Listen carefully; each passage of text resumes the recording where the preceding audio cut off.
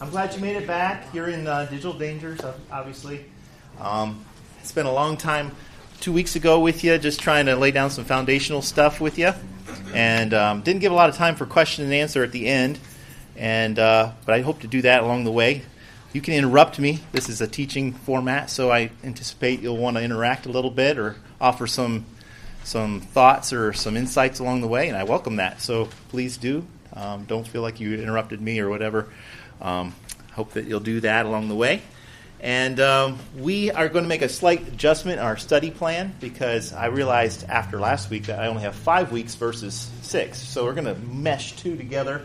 We're going to do this one and this one tonight, in addition just to reviewing that first one. So we're going to kind of catch ourselves up this week with the time that we have.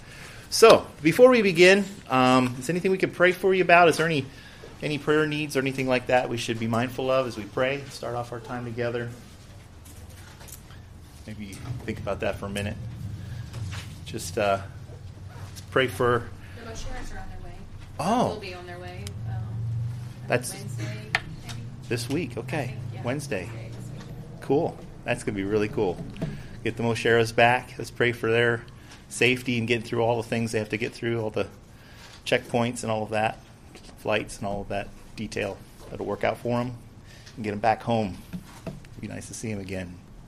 Any others? All right, let's have a word of prayer. We'll start right off, okay? Thanks, Father, for this day. Thank you so much for the opportunity to gather around your word and to discuss this issue particularly. I pray for great wisdom and care, that you will carefully guard my mouth so that I might say things that are edifying and helpful to the equipping of the saints. I pray that you would help us, Lord, as we seek to have an understanding better into these things, how we might steward them better for your glory, for our growth as well. We also think of our young ones that are here with us, our teenagers, our young people growing up as digital natives, basically.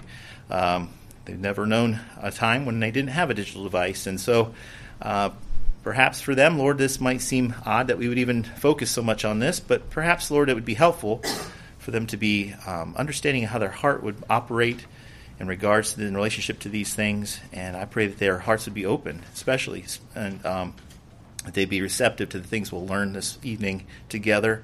We do pray for our friends, the Mosheras, as they travel, that their trip will go well as it can possibly be hoped for, and that their things will arrive as they transition back here to the States and begin taking up their responsibilities and services here amongst us, Lord. We thank you for them and for their great testimony for you and their love for Christ. And we'll pray for your grace in the remainder of our time together. And we'll ask this in Jesus' name. Amen. All right, if you have a Bible and you can juggle all this paperwork, open up your Bible to Genesis chapter 1. We'll start at the beginning again. We were intent on trying to lay down a theological foundation, a biblical theology of technology, which is may sound impossible to do from a book that's 4,000 years plus old. But the Bible is nevertheless relevant. It always has been, always will be. It always speaks to our time, and there's no exception here when it comes to technology. So we began in Genesis 1. We started to look at this wonderful mandate that God gave to man in the garden. A mandate that he was to take the created order, the things that God had made, and to steward them. He talks about in Genesis chapter 1, verse 26. He says, "Let us make man in our image." Man is made in the similitude of God. He's made after God's own image, according to his likeness. And then it says here, "Let them rule over the fish of the sea and the birds of the sky, and over the cattle, and over all the earth, and over every creeping thing that creeps on the earth." God created man in his own image, and in the image of God he created him. Male and female, he created them. And God blessed them, and God said to them, "Be fruitful and multiply and fill the earth and subdue it." There's that more of that ruling terminology, that dominion terminology, subduing, ruling. Again, it's seen here as it says, "Rule over the fish of the sea and over the birds of the sky and over every living thing that moves on the earth." And God said, "Behold, I have given to you every plant yielding seed that is on the surface of the earth, and every tree which has fruit yielding seed. It shall be food for you." You see, the things God created were made for the benefit, for the advantage, for the growth and flourishing of his creation, of his man. of the one that he created here. God's provision is seen right here in this verse. It's beautiful. All these things were given for you, he says. It shall be food for you, it says in verse 29, and now into verse 30, and to every beast of the earth, and to every bird of the sky, and to everything that moves on the earth, which has life. I have given every green plant for food, and it was so. And God saw all that he had made. Behold, it was very good. And there was evening, and there was morning, the sixth day. So we want to just begin by looking once again at that creation mandate that God gave to his man, that he would to take the created realm and to reclaim it, and to renew it, and to renovate, and to make things out of the things that he made, out of raw materials that he had made. We see, if you begin in Genesis, you see a garden, but if you go to Revelation, you'll see a city, a glorious city coming down out of heaven, New Jerusalem, and it's a beautiful scene. So God did not intend things to stay the way they are. He intended them to be, over time, reordered and changed and transformed, and to be made glorious. So, and I wanted you to open up that first handout here, week 1, and I wanted to give some preliminary definitions. That way, we're clear on what I'm talking about when I say technology. Technology is a much broader concept than just the digital device you might have in your lap or in your pocket. Technology really is a broader idea encompassing the reordering of raw materials for human purposes, both intelligence and raw materials. To do this, technology originates from God. So as Christians, we recognize that God has not only given us the materials to create microchips and processors and drives and all these things that go into making these devices, but God has also given us the wisdom and intelligence to put these together, and that these were all to be done, as was with everything in Genesis 1, to his glory and for the flourishing of humanity. So there's a mandate here from God to engage these things, to use them, and to profit from them.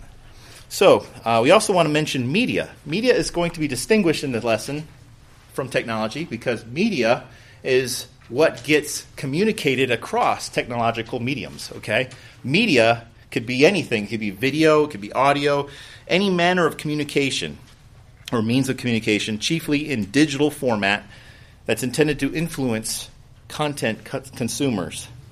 So when I say media, I'm going to say technology is not immoral. Media is different, though, and media can be very immoral. Okay, so we want to make sure we keep those two things separate and distinct in our minds, so we don't get confused and leave here thinking that my cell phone is evil. It's the mark of the beast, or whatever we joked about last week. The cell phone itself obviously is not. It's the media content consumed on it that needs careful discernment. So we covered that in the next part. Is technology inherently evil? We concluded that was not the case. Technological advancement and the dominion mandates, there on page 3. That's just a rehashing of the things we just spoke about just now. We did not want to leave that Genesis chapter 1 passage thinking that, therefore, technology remained completely whole and pure and it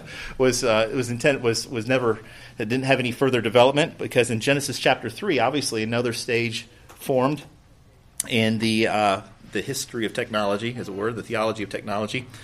What did technology look like after the fall? Well, we learned that technology became very important because they would need to now form and create tools and implements to be able to cultivate the ground and to raise up farms and plant and create food and to have now the ability to create clothing and things like that. That became a result of the fall. So technology was really remained in God's created order as one of God's graces, I think, one of God's means to mitigate the effects, the horrible effects of the curse. You know, we have a lot of corruption, weeds, pain. All of this happens now after as a result of the fall, and technology was a way to help man to endure that. And so, because of this, I made probably a staggering claim last week that some people would often think then, because of technology's power, to minimize the painful effects of the fall, some people might come to think of technology as having an ability to be a savior in their lives. That technology itself could be the hope for humanity and could redeem humanity by pushing back all of the effects of the curse. mean, after all, we live in a day and age when we have Roundup and we have epidurals and we have things like that make those things that were part of the curse in Genesis 3 seem to be a lot less of a problem for man. So can tech reverse the curse? Well, we looked at Genesis chapter 11 in brief last 2 weeks ago. We talked about how Babel was, I think, man's attempt in his own technological prowess to try to raise up a rebellion against God. Technology seemed to have the power to diminish sin's curse. It seemed like a savior, but it may actually come to be viewed as the solution to all of mankind's problems. They started to build this gigantic tower. This is quite a feat, by the way, to be able to do this. And we don't want to think of these guys as ignorant, primitive peoples. These were quite sophisticated people who had mastered the tools and the tech of their time, and now were using it in a way to defy the God that created them and defy his order. So technology, we warned here, technology can seem like a savior. Technology can make us feel transcendent, as though we have no one to answer to. We have thrown off the confines of our mortality. It can seem like we're no longer limited by space, time, or matter anymore, because technology closes all those gaps. Technology can give us the illusion that we are God-like, possessing powers and capabilities that are beyond human constraints. You may say that's quite a far stretch, but I think you'll see as you go forward that is sort of a recurring theme as we look through scriptures, that people tend to use their gifts and powers and enablement, the technological tools that God has allowed us to develop, and we use them against the will of God, against the order of God in our lives. I mentioned this briefly last time we were together, that we face a worship disorder as a result. If you have your Bible, flip over to Psalm 115, verses 3 through 8. I know I'm skating through this quickly, but I'm not trying to recover the same ground we covered together last time together. I want to get to new things. But for those new joining us, I'm catching you up in a quick way. The Cliff Notes version, I guess. The worship disorder. We suggested that because of their tool, because of their power, because of their integration with every aspect of our daily life. I mean, technology has successfully taken over almost every dimension of our lives, hasn't it? If you might have at home several devices connected to your home network, you have Bluetooth-enabled devices all over the place. You might control your thermostat or your security systems from your cell phone. I mean, you might have a refrigerator that's tricked out with all the latest tech analytics on it and everything. You might have all of this stuff, and I just want you to know that that's going to become more and more, obviously, the way of our lifestyle in the future. And because of that, we can tend to depend more on those things and become more, I think, more unaware of our tendency to depend more on them than what we ought to, and to not be mindful of our tendency to worship our technology. Psalm 115, verse 3 through 8. Let's read this just quickly. It says this: "But our God is in the heavens, and he does whatever he pleases. Their idols are silver and gold, the work of man's hands. They have mouths, but they cannot speak. They have eyes, but they cannot see. And they have ears, but they cannot hear. They have noses, but they cannot smell. They have hands, but they cannot feel. They have feet, but they cannot walk. They cannot make a sound with their throat. Those who make them will become like them, everyone who trusts in them." I said, is it any wonder why people worship their smartphones? It's deceived us into thinking that we can become like God. We worship these devices like digital idols because they give us the illusion of immortality. This is why so many people foolishly believe they can build their lives on shifting sand of social media. Notice, did you catch that phrase where it says, those that, in verse 9, it says, those who make them will become like them? We become like what we worship. That's just a fundamental principle you can see. If you worship social media and you are constantly following that and you are adopting lifestyle patterns that emulate those who you follow on social media in the manner of their dress or lifestyle choices or whatever, you're becoming like what you worship. You're conforming into those things. And that's simple.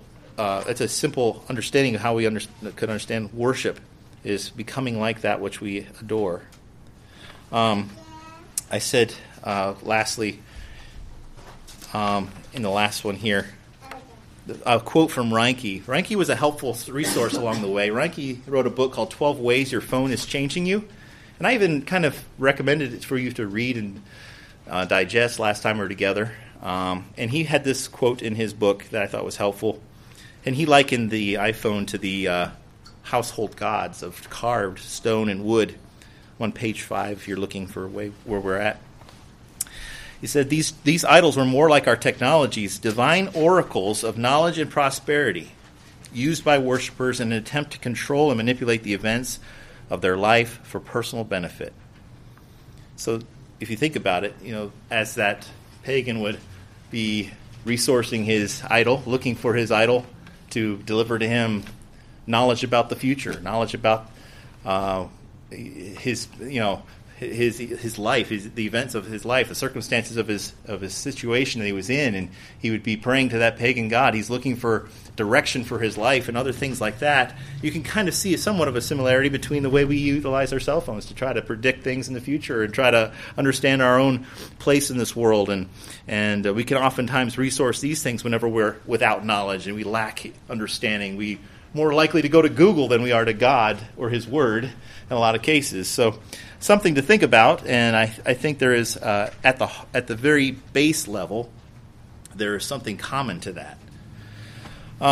We can use our digital devices to retreat from God's rule by living our lives in a world where man has a world of man's making, an internet world, where we operate by a total different set of rules than God's world does. And so we suggested that might be the case. And that I wanted to kind of have you look at this for a moment. Just take a few minutes here with me, and let's look at tech check self-assessment here. I want you to answer this to yourself honestly. Do you do this often, occasionally, rarely, or never? Just think about this and see if this is just me. It might not be just me here. All right. Do you find that you easily lose time spent online? Use track of time spent online? Does that happen? Or often you'll look up and you'll say, "Oh my, I didn't realize I was engaged in online activity that long." Does that happen often, occasionally, rarely, or never? I'm prone to put off other responsibilities in order to spend time online.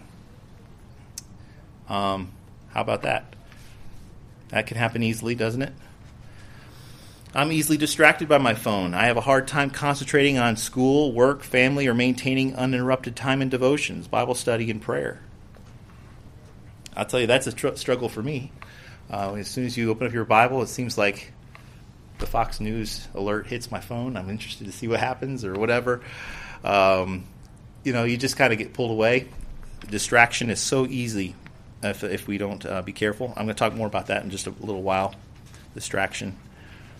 When I'm bored, I'll get on social media. What do you do when you're bored? You just text or surf the web or play a game on your phone.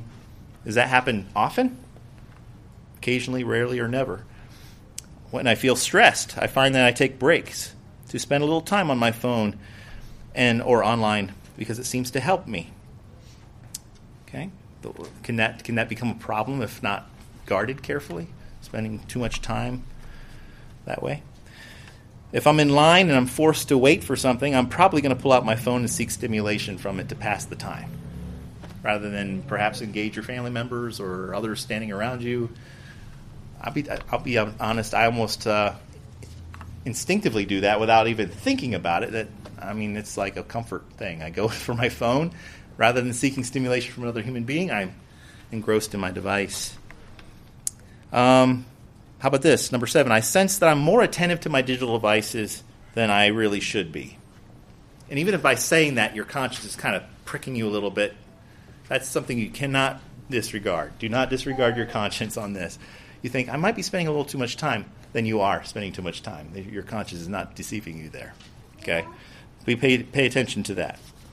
My online activities could be considered a way of seeking companionship or comfort or distraction from my problems. Instead of dealing with problems biblically, you instead resort to use of your device. It may not be inappropriate use of your device. It might be just a way to avoid. It's an avoidance issue. You're using it as a form of escape from problems. That could be an issue. I make excuses to get out of social situations in order to spend more time online rather than, be with family or go out with friends or whatever in person. You'd almost prefer the online social engagement that you get from Facebook or Instagram or some other platform. You say it's more exhausting to spend time with people in person than interacting online. Some people find that just being around people is more exhausting and would prefer their phones to people. Does that happen to you often, occasionally, rarely, or never? You're like, well, that depends on the people. Maybe so. Just something to think about. Number 11, I tend to fill the empty spaces of my life with online amusements and entertainment, and I lack self-control when it comes to media. Anyone prone to binge on Netflix or Amazon Prime or whatever, end up watch lots of TV and just binge on that? You seem to lack self-control. It can be a real problem, filling the empty space of life with those things. I feel a desire to be seen and affirmed on social media. I post pictures and comments, and I obsess about what others are going to post in response. You post something and you check it back every 30 seconds, every minute or two, and you just want to see what the reaction is going to be like. What is that showing? What is that revealing about your heart? A real desire for man's approval, man's opinion, maybe perhaps, or something like that. So just some provoking questions to try to help you think about what's at stake. When I say digital dangers, you might be thinking about other things regarding to what kind of dangers. Your privacy might be in jeopardy, or the kinds of content you can consume on the internet. You might be thinking, oh, those are the kind of digital dangers I should be worried about. No, I think there's more subtle ways your heart's exposed and perhaps tempted in this regard. So I want you to think about that. Your phone is a window to your soul. In what ways have you noticed that your phone's having a negative effect on you? You might have noticed that. I asked just here at the end, I know the week's already passed, and we probably won't have a chance to do this, but maybe this coming week, some assignments for you to think about. If you're looking for progress in this area, Christian growth and sanctification in this area, this might be helpful. These are just suggested tips, but they're helpful. They've been helpful to me. A time log. Just pay some attention to how much time you're logging online, being connected. How much time is spent on your digital devices? How much of that time is productive? I.e., maybe it's work-related, maybe it's something you're doing that has an obvious purpose. And how much of it is just time misspent? Just the Bible says, Ephesians 5:16, that we should be redeeming the time. And as Christians, we don't have time to kill. We have time to redeem. We should be recuperating that time and using it for profitable, God-glorifying means and ways and ends. Document your misspent time and consider how that time might be better redeemed for God's glorifying purposes. So just something that'd be an interesting exercise for you to see for yourself. The second thing I put here is a vulnerability profile. And that just is a long way of saying, pay attention to what you're seeking from your online experiences. What's driving you to spend hours and hours and hours paging through Amazon and just shopping and shopping and shopping? What's your heart doing in that moment? Are you fostering a discontentment perhaps, or looking for just ways to avoid problems or other things, or longing for things you wish you could have that you can't afford, or other ways like that? What's motivating you as you shop, or you're surfing, or you're gaming online? What's going on in your heart? Consider that. Explore what appetites does your heart manifest? And I'll tell you that you don't need to probably look too hard for this, because the new wave of the internet, Web 2.0, is all about predictive analysis. Anything you watch, anything you see online is going to be cataloged, tagged, and given back to you. And you're going to be continually served up from these algorithms, things that are similar to the other things you've looked at. So you're constantly being fed what your heart longs and desires for. It's a very fascinating way because it seems, you have a very particular temptation profile. Things that are very unique to the way your heart is oriented to pursue and to consume, and temptation-wise. And I'll guarantee you, big tech knows what that is. They're building a profile about you and what you particularly enjoy, what you particularly like, and they're going to see that you see as much of that kind of thing that you can possibly handle and more to keep you feeding on their platforms, keep you going. So you are vulnerable. I do want you to feel that sense of vulnerability online and be aware of that. If you're not aware of that, you're a sucker just waiting to be taken. Okay? So build a vulnerability profile. What is my heart most susceptible to chase and pursue? That might be a difficult question to answer at the first on-site, first look at. But you're going to have to spend some time thinking about that. And then lastly, a worship focus. If you see your devices as saviors from your boredom and from your loneliness and stress and difficulty and complexity, you have a worship problem. You think that your tech is going to rescue you from this mundane, boring life or this difficult life. And it's not. Tech isn't capable of rescuing you from these things. It can become an idol which you worship instead of Christ. That's a very real possibility. And it's an actuality. It's something that you have to face. And so the remedy to that is you need to find ways in which you can fully worship Christ. Set down the phone, put away the devices, turn off the internet if you have to, whatever you have to do, and engage your heart fully in the Word. You're going to have to be very aggressive about shutting out the distractions that would try to compete with your worship for God. Worship's not something, it's not a once-a-week activity, is it? We do it once on Sunday. It should be a daily thing every day. So you're going to have to viciously go after that worship focus and cultivate that carefully in your life. So hopefully you'll take those three things, give them some thought this week, and I think you'll find it very fruitful to consider how you might find growth in that way. And if you need any help or suggestions about that, I'd love to keep accountability with you. If you want to keep accountability with me, love to take that journey with you on that. All right, let's open up the second week. Second week, about deceptive desires. So in our first session together, if you remember, I tried to demonstrate to you in that short biblical survey of technology that technology makes empty promises. It promises to fix all your problems. It promises to fix your loneliness problem, fixes your money problem, perhaps, or it fixes all of these other issues that you might have, anxiety problems, your social problems. It promises all these promises, and it can never fulfill. I said that because technology has allowed you to feel like you can transcend all these physical limitations of time and space and matter, now you can be easily deceived into thinking that you're becoming like God. You have this illusion of omniscience in your palm of your hand. You don't know anything? Oh, yes, you do. You got Google at your ready reach, right? Just type in what you seek, and you'll know all the answers to all of the plaguing questions of life. And so you have this idea, this feeling of omniscience and omnipotence, and the idea that you can be omnipresent anywhere. We are aware of things that occur around the globe instantaneously. We're in unprecedented times. You understand? Most up until maybe 100 years ago, what happened to you was basically restricted to your small locale where you lived. You understand what happened to you was a pretty close-knit community. Now you're affected by things that are happening on national and international scales because you have access to that, and you know it in the real time that it takes place. You can feel and I think a lot of times that kind of smothers our souls to be able to be aware of everything, to try to be omniscient in the way like that we try to be. I don't think God wired us to be that at all. That we're not supposed to be able to handle all this information all at once. But nevertheless, we do. We try. And we become discouraged and anxious and fall apart because of it. It's a symptom of us trying to be like God and allowing our technologies to run away with us in that way.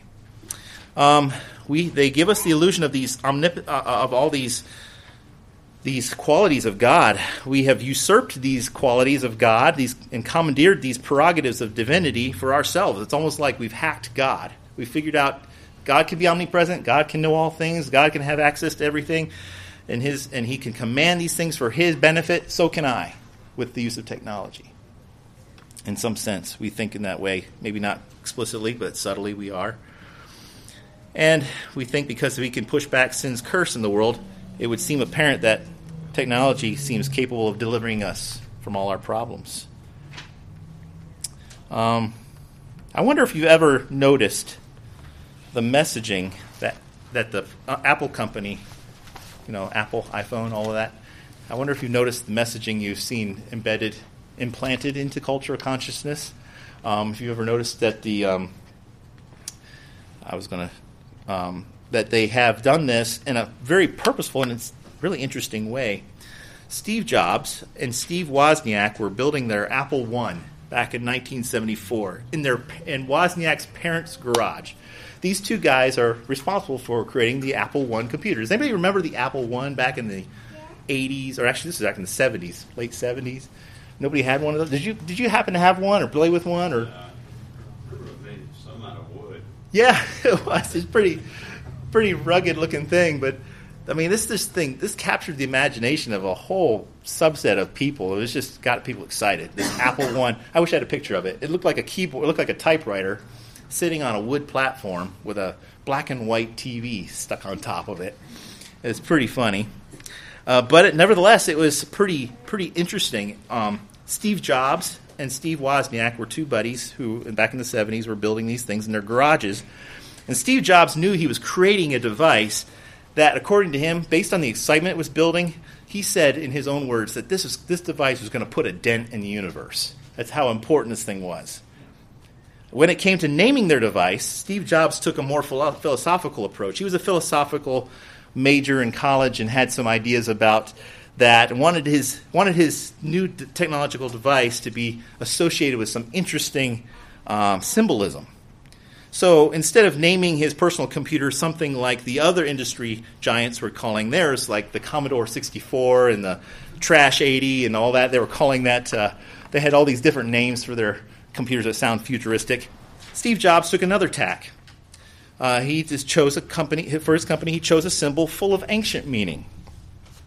Now, the apple for centuries was used in artistic depictions of the Garden of Eden as a symbol of forbidden wisdom. Now, I understand the Bible doesn't say that the fruit that was in the Garden of Eden that Adam and Eve took was an apple. I understand that. But my interest is in what the company was trying to communicate with their iconography. Steve Jobs knew that the device held forth the same appeal as this forbidden wisdom that was given in the Scriptures. He certainly knew it was attractive to the eyes and desirable to make one wise. This new device held forth infinite possibilities of all knowledge of good and evil, as it were. And it is clear that there was a deliberate allusion to this key biblical event in their early marketing. I don't know. I'm going to show you some of this. Obviously, here's an early ad. They were trying to associate with the Garden of Eden. We're looking for the most original use of the apple since Adam. And they're trying to jokingly make this connection between the partaking of this apple and receiving the insight and the wisdom to be elite and erudite and to know all these wonderful things. It was a symptom of having, or a symbol of their having their product in your home. And Jobs and Wozniak were intrigued by the Bible. They did make lots of references to this along the way, and as you read their books, they found other ways of tying their product to potent biblical passages. For instance, when they decided on the price for the first Apple I computer, they thought it would be funny to choose $666.66 for the price point that they would begin to choose to offer up this product, something they both found quite amusing. And when you look at the Apple logo, it isn't just an intact apple, is it? They don't have one up there. But it's an apple with a bite taken out of it. Very interesting that he would choose something like that. What an evocative image to brand your device with. This Apple device has been the most successful company in large ways due to their sophisticated marketing campaigns and having an appealing message and product. So the choice of a bitten apple is not a mistake by any means. they were intending to say their product is just as seductive as the forbidden fruit, and just as intriguing and alluring. Now, we understand the significance of that bite, don't we? What occurred when they ate of that forbidden fruit was the downfall of humanity, from which we have not yet fully recovered, and won't until Christ fully redeems the cosmos in the final state. It plunged the entire human race into sin and corruption. Now, imagine with me for a moment if we could go back in time, go to Pastor Farrell's class and find our favorite theology giant of the past and bring them here to our time and let them see for their own eyes this logo emblazoned on everybody's devices, everywhere they look. It would not escape them the irony of that very thing, that very logo. I'm sure it would be too much for them. I.J. Weinstock said this. I thought it was an interesting, funny quote. I don't have it up there. Okay, I thought it was up there. It was on the slide previous. Oh, did I go back to? My tech has been really defying me. I don't know why. I can't make it go back. Getting into his secrets. Yeah, now it's very spooky. All right. Well, anyway, I'll just tell you what it said. I liked what he said. He says, the Bible describes the fall of man caused by humans taking a bite out of a forbidden apple. Is it irony or destiny that an image of a bitten apple is emblazoned on so many devices that have become our invisible masters? Is it irony or destiny? I think it's an intriguing question to ask. In business today, in business branding, this is what you want. You want to culturally brand and imprint your brand, your idea, your image, your concept into everyone's mind. So much so that at this point, the explicit symbolism has escaped us. We see it all the time. It doesn't affect us or make us aware. But this explicit symbolism is imprinted on every device to remind us of the allurement to wisdom, the promise of omniscience, the desirability of beauty, and the ultimate capitulation of the entire race into sin. Our smartphone promises us these things: knowledge, discernment, wisdom, beauty, all things appealing to the lust of eyes, the lust of the flesh, and the pride of life. And every time that logo with the bite taken out of it, it seems to mock us in some ways. We handle its contents without any sense for its potential for our harm. We mindlessly sample from its contents with no sense. Mindlessly, inattentively scrolling, feasting our eyes on all the buffet of its allurements. We do not sense the temptations and dangers that are resident within. We choose to be like naive and forget the instructions of the warnings of God. I call her naive. As we sample from an endless buffet of instructions and warnings of God, as we sample from the endless buffet of forbidden fruits. So today's digital allurements appeal to the same basic human weaknesses and vulnerabilities. Same thing. If open up your Bible, go to Genesis chapter 3. And I think there's a page in your notes as well if you want to write some of these things down. Before we go there, I'll give you your blanks in just a minute too. Genesis chapter 3. And we'll look at just 1 through 7. Okay. Hang on. I'll join you there just a moment. Genesis 1 through 3. We'll get there in just a second. So, fill in your blanks here on page 9. It says, in our first session, I tried to demonstrate biblical theology that technology makes empty promises. Moving down the second blank, it says that it deceives us into thinking that we're becoming like God. And the first line of the second paragraph is, so much of our tech is used in the glorification and worship of self. Glorification and worship of self. Okay. All right. Now I'm back over here on 11. I didn't cue you on what I was doing there, so now you're back on 11. Has it ever intrigued you or interested you as you read through the account of how the serpent tempted Eve? Just how that might have taken place, how that seemed to develop there in that passage? How is it that she would disregard the very explicit statements and commandments that God had said? God was not unclear in what he was saying, how he didn't want them to take of it and to eat of it. And God wasn't clear. God wasn't unclear, so I'm trying to say. Just like I was, but he isn't. So I wonder how this might have taken place. But it seems to be that there is a tendency that we all share with Eve in this sense, that we tend to have, number one, a suspicion of any limitation or restriction placed upon us. We have this innate ability to be suspicious of anyone or anything that would point out to us our limitations. You're not, what's Satan say to Eve here? Let's look at Genesis chapter 3, verse 1. Now the serpent was more crafty than any beast of the field which the Lord God had made. And he said to the woman, Indeed, has God said, You shall not eat from any tree of the garden? Any tree. Come on, any means any. That's all of them. I think there's a subtle implicit here that there's no limitation for you. Any tree. Hasn't he said any tree?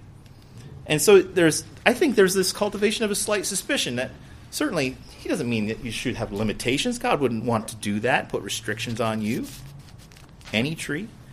We have a reliance upon our own wisdom. I think Eve was being urged by the serpent here to rely on her own wisdom. Come on, think better about this. Hasn't God, she's asking a question to prompt her thought here, relying on her own wisdom. Has God not commanded that you shall not eat from any tree in the garden? The woman said to the serpent, From the fruit of the trees of the garden we may eat, but from the fruit of the tree which is in the middle of the garden, God has said, You shall not eat from it, nor touch it, or you will die. And the serpent said to the woman, You surely will not die. And that was a false, complete, bold claim, right? Bold denial of what God had said. But having had her suspicions aroused about God's goodness and his limitation over her and how she might be better served if she would just rely on her own wisdom, she certainly was being made curious about a new experience she was missing out on. What's he going to say here? God knows that in the day you'll eat of it, your eyes will be opened. And you will be like God, knowing good and evil. You're missing out. You'll know more by taking of this fruit. So there's this curiosity. Curiosity is a very powerful thing on the internet, isn't it? All you got to do is just throw something out there, a little clickbait along the way, get you to buy in. Curiosity is something that, for a human being, it's a strong appeal that allows you to disregard the commandments of God and the Word of God. If you start to explore curiosity over being committed to the commands of God, you're going to fall for the same trap. Notice that there's the implication that you should be fixated on what's being withheld from you. He says, God knows that in the day you'll eat from this, your eyes will be open, and you will be like God, knowing good and evil.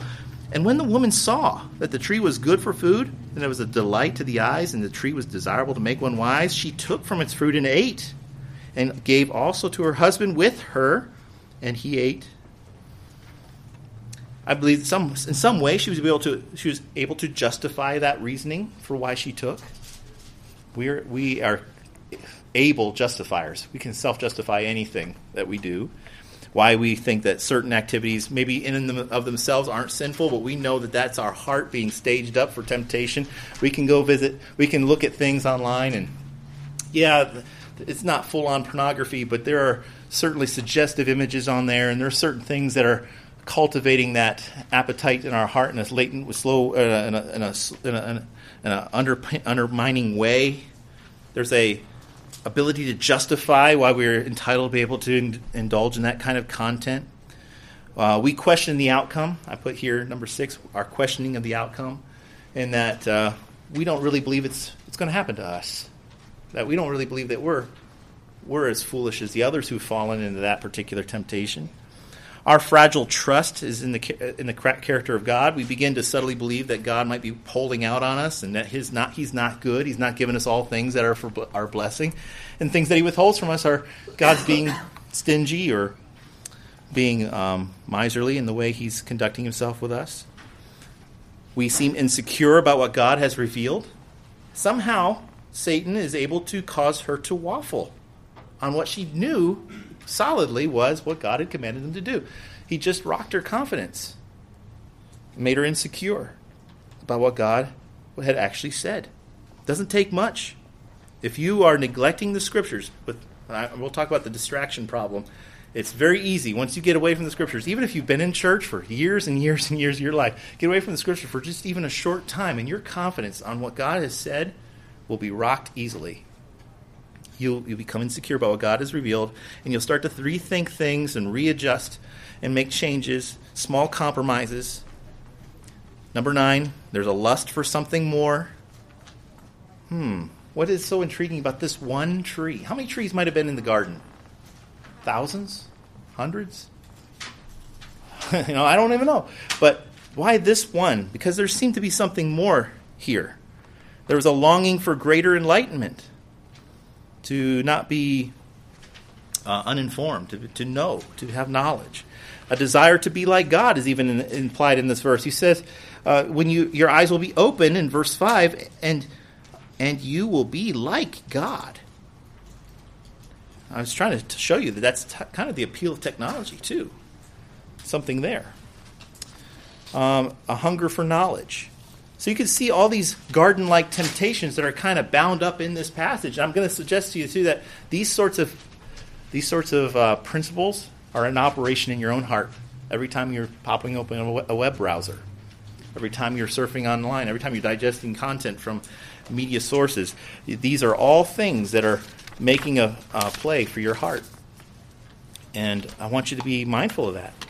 It's so subtle. Don't think that you think, I know you're like me, you're thinking, like, if a snake came out of a tree and started talking to me, I'd know something was up, right? I'd be on high alert. I wouldn't know, no way I'd fall for that. No, you would. You'd be a sucker just like these guys. I think Adam was our best hope, not our last hope. He was our best hope in that situation. He was the best that man could have possibly put forward, and still failed the test of pleasing God. So don't think that you would be different. In fact, we are no different. So when we want to explore why our desires reign when we're online, why we use our phones indulgently, whether we're cognizant of it or not, we are dealing with garden-like temptations with our cravings. Our sin nature isn't switched off, so we can consume some delicious content on our devices. We are always actively engaged in feeding these appetites. So, is what you're feeding online, what you're feeding your heart online, is it promoting spiritual health? Or is it bringing corruption and curses and death ultimately to your life? I mentioned Reinke's book was helpful, but I do want to kind of temper that with a little caveat here. He wrote a book called 12 Ways Your Phone is Changing You, and I recommend you to read it. But I want you to just to examine with me the title of that book, 12 Ways Your Phone is Changing You. I think that's a brilliant title. I think it's very intriguing, enticing, made me want to pick up the book and buy it. But the longer you think about it, there's something implied in that, I think, that suggests that it's the phone that's transforming your heart. And maybe since it's true. But I really think that more realistically, your heart, your phone is reflecting what your heart wants. And it's more or less, it's not your phone changing you. It would be very easy for me to blame something external to me. My phone, my internet, the Hollywood and the cesspool they pump out all the time. It's so much fun to blame someone else outside of my own heart for my own sin. And we tend to externalize our sinful appetites. We blame technology devices. We get angry with big tech and corporations, especially when we feel like they're suckering us. They're making us want their things, and they are causing us to come back. They're like programming us, and we feel like helpless against this appeal that they have. If you look at the back of I'm just going to switch you right to the back here on this, because we are all out of time. I just want to give you a quick warning about this. Don't externalize your sin. Don't blame tech for your sin in your heart. The temptations that keep snaring you are not a result from your phone or your computer. It's so easy to be thinking or discussing the subject, discussing this subject, to begin speaking about your device as something that's changing you or reprogramming you. The awful reality is that the way you're using technology is only revealing who you actually are. That's something we don't want to grip with, do we? That's that sin nature that still is resident in our heart. We still have the battle of the flesh within. So often we get angry with big tech companies and find fault with their manipulative schemes and algorithms that keep us glued to their platforms. We become enraged by their exploitation of us and our private data. We become willing. By the way, we willingly surrendered that data to them, so they're not exploiting us except by our own permission. In reality, we say they violate our rights and our privacy and all of this stuff, and we feel like we got suckered by these shrewd tactics in the sense the powerlessness to resist their powerful allure and abuse. But whenever you feel like you're being taken advantage of, you get mad, don't you? I know I do. I get really ticked off. However, getting mad at your tech is misplaced anger. If you're upset that you've been drawn into this social vortex of social media, big tech's data mining and predictive analysis algorithms, you aren't seeing the bigger problem. That's like Eve blaming the fall of humankind on the forbidden fruit. That apple was so alluring. That's what got me. The problem wasn't the fruit. The problem was her heart, and our hearts are exposed on the internet. Whatever you love, whatever you pursue, whatever you're treasuring, whatever you desire, it's all being captured, tagged, and cataloged. The data that's being reaped is being used in an ingenious way to advertise to you more delicious morsels of whatever appeals to your customized temptation palate. And you're actually helping to make your own temptations even more tempting. That's like placing the leash around your neck into the taskmaster's hand. Your bondage is a self-inflicted one, and you need a savior. That's the bottom line of this whole thing, is that I do want you to kind of feel like powerless, because you are. You need Christ to deliver you here. This is the only hope for you to gain control over what's going on in your heart and the passions and the desires and the cravings of your heart, is to find that you have come to an end of yourself and you need Christ to reign within your heart. You need to understand and obey the scriptures and to find new ways to worship Christ in these temptation times. So that's why I want to leave you two things. It's kind of two sides of the same thing. Flee temptation. Flee it. Nowhere in the Bible you will read that you should resist temptation. The Bible doesn't say resist temptation anywhere. It says flee temptation. That's different. Fleeing it is different. You don't have to stand there under the constant exposure of temptation and just kind of brace up underneath it and try to muster through it. You are to flee it if you have to. Run. You must know that how and where you are vulnerable, and the Bible says to make no provision for our flesh. Make a written strategy if you have to. Something that you will purposely avoid these tempting situations. Your temptations and your sin often follows very repeatable patterns. In my life it does. I know my sin that happens in this point was being staged up usually by 6 or 7 different events that kind of click into place, boom, boom, boom, boom, and boom, I fall. Happens almost lockstep every time. If you look at the pattern, if you're saying, why do I keep sinning here? Look at the pattern. It's probably staging up a long ways ahead of time, and you have time to flee. There is a way of escape that you miss, that you forget, and you don't take advantage of. So flee temptation. Turn from it. Pray that God will graciously deliver you from temptation, and guess what? He will. He will. And then, secondly, you flee temptation, but you just don't flee it. You flee somewhere. You flee to someone. Flee to Christ. Technology is a pseudo-savior. It promises to deliver you from loneliness and difficulty, depression and anxiety, but Christ alone is the only one who can bring comfort and peace and power and grace to the challenges that you face. You might be looking for what you're looking for will not be found anywhere else. You need to be bedrock convicted and convinced of that. He is the only one that's sufficient for you in the time of your temptation. In fact, I recommend here, start making a scripture catalog of verses that speak about Christ's sufficiency for you in your time of temptation. And then resort to those things.